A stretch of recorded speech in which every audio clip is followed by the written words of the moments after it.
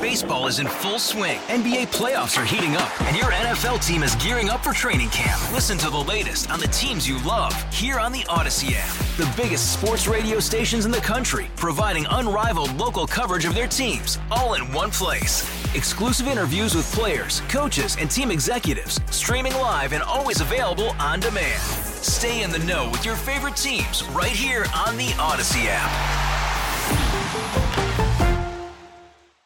For the half-century that WCBS 880 has served as an all-news radio station, there truly is one voice that seems to rise above the rest. The Osgood File. This is Charles Osgood, and I'll see you here on the radio. In the newsroom, I can tell you there is genuine affection for Charles Osgood, admiration, reverence, respect. He's considered our patriarch. He was here at the beginning. This is News Radio 88 WCBS FM New York. Good morning, this is Charles Osgood, News Radio 88. August 28th, 1967, the first day of the all-news format. Just hours earlier, a small plane hit the WCBS tower on High Island in the Bronx. The plane crashed into the water. The radio tower was demolished. It was the AM radio tower for station WCBS and also for WNBC. Those stations were immediately knocked off the air. It was a scramble to get back on air. WCBS radio will operate on FM until such time as auxiliary transmission can be put into operation. Looking back, Charles Osgood remembers he always wanted to be on the radio. There were plenty of programs at that time to feed his imagination. Hi-Yo Silver, the Lone Ranger. The Shadow knows. The Green Hornet. Up in the sky. Look, it's a bird. It's a plane. It's Superman. He listened to the early pioneers of news radio, too. When I was a kid, this is World War II. So I got the voices that I heard a lot of were Ed Morrow, Gabriel Heater, Lowell Thomas, and some of these people were still doing it, and I got to know them, and I knew that that's what I wanted to do. After attending Fordham University, Charles Osgood put his mellifluous voice to work as the announcer for the U.S. Army Band. I started working for different radio stations in Washington, and I continued to do that with different names. I continued at WFUV. I couldn't use my real name, which is Charles Wood, because I was in the Army. You're not supposed to do that. But it wasn't. I mean, I've been using Osgood that's my middle name, and to this day I do that. He made his way to ABC Radio in New York with another well-respected young journalist. Flair Reports was originally called Flair, and so they wanted to make it sound more newsy when the news division took over the show, and it was a pretty good gig. And I ended up over here because they wanted to get Ted Koppel, and he wasn't available. You just happened to be available. You stepped into something, though. I did, but it was a little bit like it's a sort of a coincidence. If he hadn't gone over there to talk with them, he didn't know what they wanted to talk about. But he and I were friends, and so he dropped my name, and I ended up over there at WCBS, when it became news radio. It was a golden era. There were fabulous, fabulous people at WCBS, and some of them became, the giants in the industry. Like the late Ed Bradley, who became a pillar at 60 Minutes, and a future executive who was responsible for hiring Charles Osgood to host Sunday Morning on CBS. The guy who would hand the next cassette to the tech in the control room became, he moved through the ranks, became the president of CBS News, became the director of broadcasting for broadcast operations for CBS, and then he went and became the chairman of Sony. Who was that? Sir Howard Stringer. He wasn't a sir then. He was just Howard in those days. Started out handing off carts. Yeah, yes, and keeping a log. But he was very, very good at what he did. Very, very smart, and he had a great. He was really the one, because when Charles Kuralt decided that he did not want to do Sunday Morning anymore, it was Howard Stringer who asked me if I would do it. And he knew you from those early days That's at right. WCBS 880. That's right. The little boy, hanging on every word floating from the family radio, was living his dream and following in the footsteps of some of his heroes. Some people are much better at this than others, but the best was Paul Harvey. I mean, I've been riding with a camera crew out in the middle of the country somewhere. We're going to do something, and we're talking to each other, and here would come Paul Harvey on the air. This is Paul Harvey. Good day, and then he would tell these stories.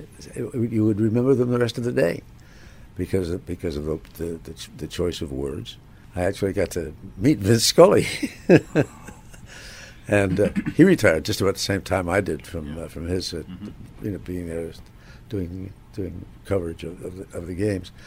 And people say, and I have no reason to doubt it, that he was just the best there ever was. He was so good. He could use the language so well, and he knew how to. Sometimes he didn't say anything, but those were times that were well chosen. And when there was nothing being said, the next thing words out of his mouth would be classic. If you're at CBS, I mean, you could just walking down the hall here, and there's Walter Cronkite. Holy smoke! and then you get to know him and to go out on their boat, that sort of stuff. If you notice, Charles Osgood pays close attention to words, language. He has a keen ear for detail. That's essential if you're going to paint word pictures on the radio. In radio, all you had to do is say, once there was a castle on a hill, and millions of castles were built in people's minds. It was up to the listener as to what kind of a castle it was going to be. It was a castle, and so you take advantage of people's imagination, and I say take advantage. I mean that's what it's there for, is for you to communicate. And radio is easier, much easier to communicate on than television is. Writing for radio must be descriptive and concise. Mark Twain had written somebody a long letter and said, I'm sorry, if I had more time, I would have written you a shorter letter.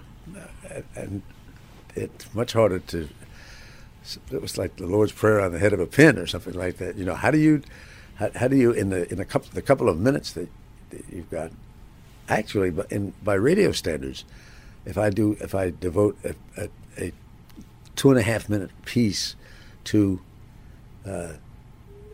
a certain subject, that's a rare opportunity to get to talk to somebody on television or on radio for that long. Mostly they're short. Some of Osgood's shortest works are his most memorable compositions, the reports that rhyme. The inspiration, he says, came from all of the Dr. Seuss books that he read to his children. One of the first books I did, I sent to Dr. Seuss, and I said to Theodore, I dedicated the book to him. I said to Theodore Geisel, Dr. Seuss, who gave me a new way to look at the news. And I got a note back from him. The name of the book was Nothing Could Be Finer Than a Crisis That Is Minor. And what he said in his note to me was, nothing could be finer than to be an Osgood Inspire-Reiner. Rhyming, he discovered, works quite well on the radio. It tickles a playful corner of the brain. Radio listeners pay close attention. They are engaged. But I do think radio is a fascinating medium. And if you are lucky enough, as I have been, to do radio, there's no relationship quite like the one between somebody driving a car, probably in the morning.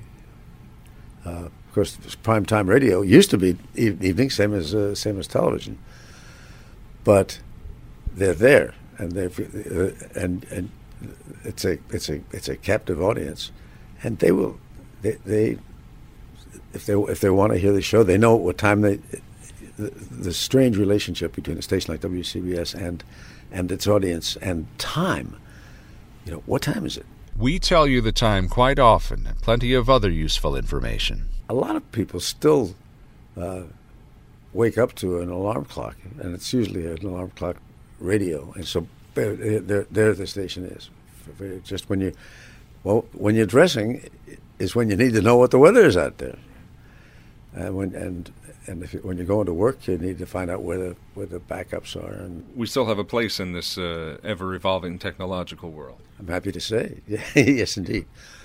But people just assumed. I think I must have assumed that if you could do something where you could not only listen to it but see it, that would be terrific. And why would you ever listen to the radio? Well, today there are more people listening to radio than are watching network television. Those people listening to Charles Osgood are probably fans of his dulcet tones, his easygoing conversational style. There's a trick to achieving this natural voice. Charles Osgood does not announce. When he sits behind a microphone, he imagines that he's having a conversation with his sister. I want to think of the audience as somebody like Marianne, because she thought it was funny, and she laughed a lot and was certainly the one that would put me at ease. Another fan favorite, no doubt, is Osgood's signature sign-off. He explains he thought of this famous phrase while following up a television report about a cartoonist. I was going to say, "I'll see you in the funny papers." That's an old expression. My mother used to say that, and so I said, "Oh, I know what I'll do," because it was then like 11 o'clock at night, and I was going to be doing radio the next morning. So I said, "I'll see you on the radio." However, many years after that, when I was on Larry King's show, I mean, just as a guest occasionally, and he told me that he used to say that, and that I should give him credit for having invented it. I said, I didn't know you did that. So, two great minds with a single thought.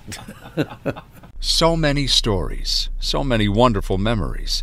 Over the decades, Charles Osgood has informed and entertained us. He's made us smile. I'll be 85 in a few weeks. But I know that at some point somebody will tap you on the shoulder and say, "That's it." And that happens to individual things you do and to assignments you have, and it shows that you're on. But I will do it as long as there's somebody who wants to hire me to do it. Well, I'm not ready to say goodbye. That's the first thing. I'm retired from doing the Sunday morning show, and the Osgood File is still doing well. And I get pleasure out of doing it. And we look forward to hearing you, Mr. Osgood, right here on WCBS. I'll see you online at Facebook, Twitter, and at theosgoodfile.com. This is Charles Osgood, and I'll see you right here on the radio. Sean Adams, WCBS News Radio 880. Baseball is in full swing. NBA playoffs are heating up, and your NFL team is gearing up for training camp. Listen to the latest on the teams you love here on the Odyssey app. The biggest sports radio stations in the country, providing unrivaled local coverage of their teams, all in one place. Exclusive interviews with players, coaches, and team executives, streaming live and always available on demand. Stay in the know with your favorite teams right here on the Odyssey app.